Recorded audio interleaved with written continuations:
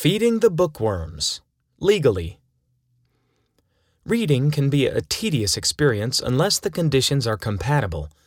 A blatant tale of two extremes, love and hate. With internal and external disturbances, the focus wanders off the pages into a dark cellar. Sitting in a cabin waiting for the weather to turn worked to the contrary. Cumbersome responsibilities and stressors were quietly self-managed, with an absence of noise outside to bother me. There were prime conditions for focus time. Fearing the reach of the Nashville Library, I attempted to obtain a library card at the Whitefish Library under the cover of Spud Fligger. I let my hair down. I lowered my glasses. I popped in my fake teeth. Lastly, I taped my wrists for good measure.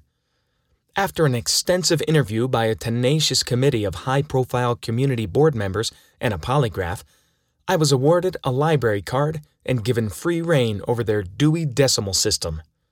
For the first time since leaving Nashville, I was a legal library card holder. To feed the nostalgic demons, I picked up some Hardy Boys books, legally. I read many Hardy Boys as a young lad and wished to reclaim the essence of their tales. The adventure and casework that never failed to find the brothers appealed to me the most. The emergence of my story writing in grade school would be deeply influenced by Hardy Boys. Reading several of these books as an adult greatly disappointed. Perhaps I simply caught the wrong book or the wrong writer. The vicarious sense of wonder left unmatched to those younger experiences. Obviously, the works aligned with juvenile fiction without expectations of high-level Pulitzer work. Just fun, free-flowing, youthful adventure with basic characters and a plot. Being naive to the wizard behind the curtain meant a distinct lack of awareness that the series had a legion of writers. Franklin W. Dixon did not actually exist. What a terrible revelation. Reading books back-to-back revealed a gaping pit of inconsistencies. The broken rhythm and flow gave evidence of varied ghostwriters. An overall incredible letdown the second time around, but at least I returned them to the library without any fees, fines, or bounties. A substantial part of early cabin reading based around Tom Brown Jr.'s works as a wilderness survival expert. He attracted some controversy behind how authentic the tales were, but that did not matter to me. After wrapping up his first book, The Tracker, I became hooked in and wanting more. Tales of his youth with a friend and a Native American elder. He spent his childhood learning about tracking, scouting, hunting, and other adventures. People who live that way of life always fascinated me, and the pages turned themselves somehow. The search would soon follow, which continued beyond the last book.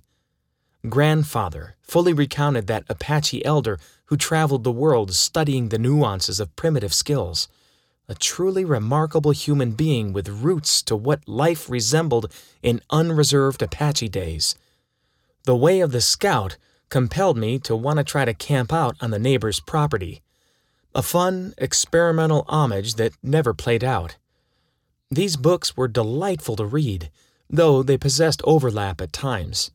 The revisited content actually reinforced some moments. I would go on to work with his wilderness survival and the science and art of tracking books for some timid attempts at practical application. The book Shoeless Joe by W.P. Kinsella appealed to me as an amateur writer and Field of Dreams fan. The book served as the basis for the movie Field of Dreams, with many subplots that are a treat to get into. First, let me go into the plot of Field of Dreams to give some context. This is my lightning round take if you've not seen the movie. An Iowa farmer, Ray Kinsella, hears a voice and sees a vision of his dead father's baseball hero, Shoeless Joe Jackson, out in his corn. He cuts down the corn so that the apparition can play baseball there. Once that's not enough, he kidnaps a disgruntled writer, Terrence Mann, to watch a baseball game at Fenway Park on the other side of the country. They would both see a vision at that game that inspired them to pick up a hitchhiker with medical training that ends up saving his daughter's life while eating a hot dog, watching Shoeless Joe play in the cornfield with his dead former teammates. This then allows Ray to play catch with his deceased father in the field that used to be corn. The end.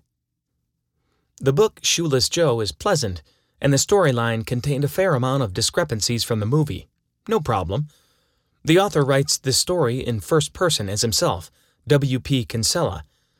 He heavily features the disgruntled writer J.D. Salinger. The amusing part being that J.D. Salinger, who played a fictional writer in Shoeless Joe, evolved from an actual writer who had decidedly withdrawn from society after publishing several works including The Catcher in the Rye. A real man in hiding with hopes to disappear from existence gets featured in a book that has nothing to do with him?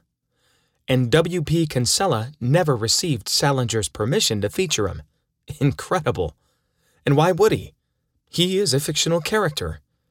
Salinger's actual fictional book, The Catcher in the Rye, then fictionally portrayed as the Catcher in the Rye in the book Shoeless Joe.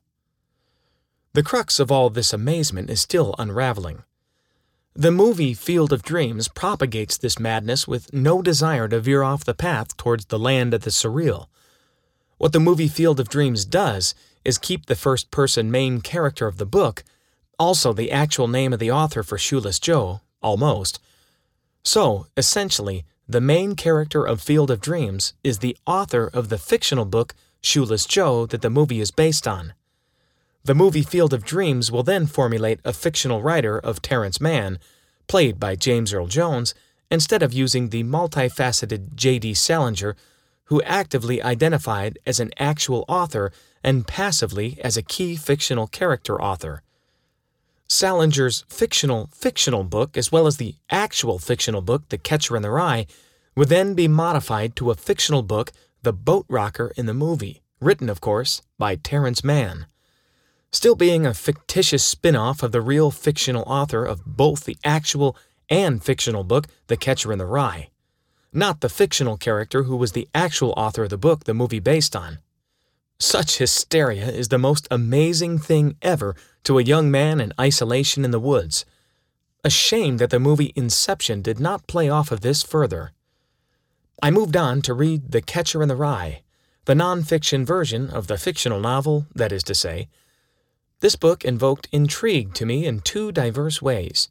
One, both it and its fictional actual author featured in the book I had concluded.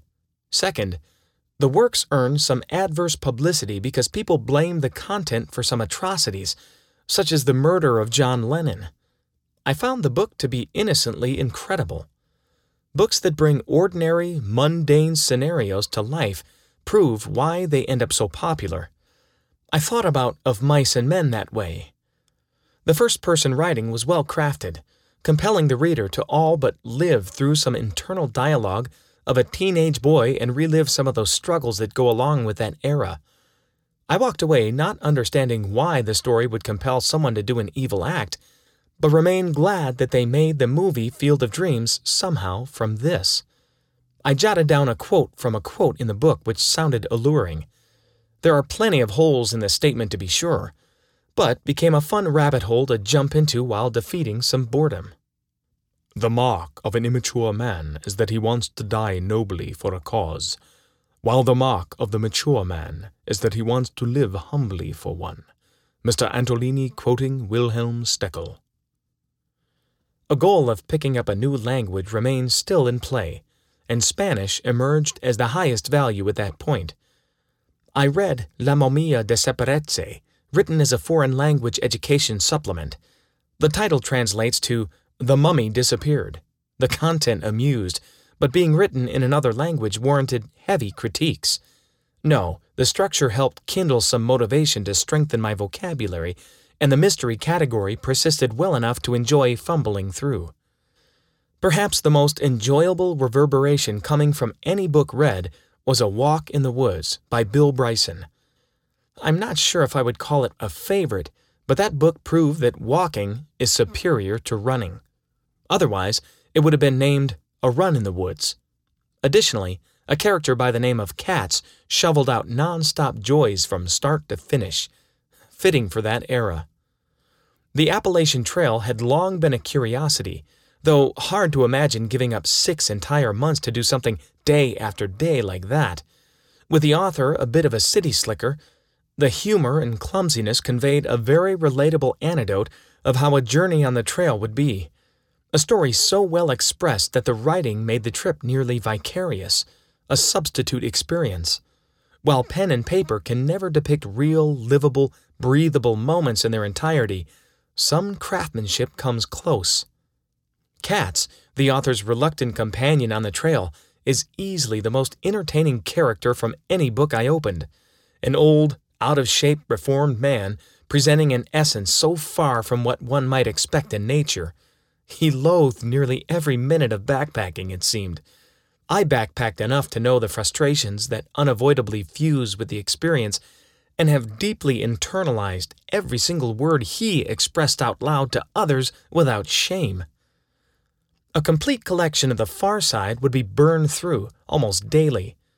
This fandom of Gary Larson's work proceeded long before Montana, but held a peculiar focus with so much downtime. There is something charming about a concise picture with few words that portray a galaxy of chaotic humor and cryptic science. Someone had even given me a peel-away Far Side calendar for Christmas, which allowed for a focused new comic each day.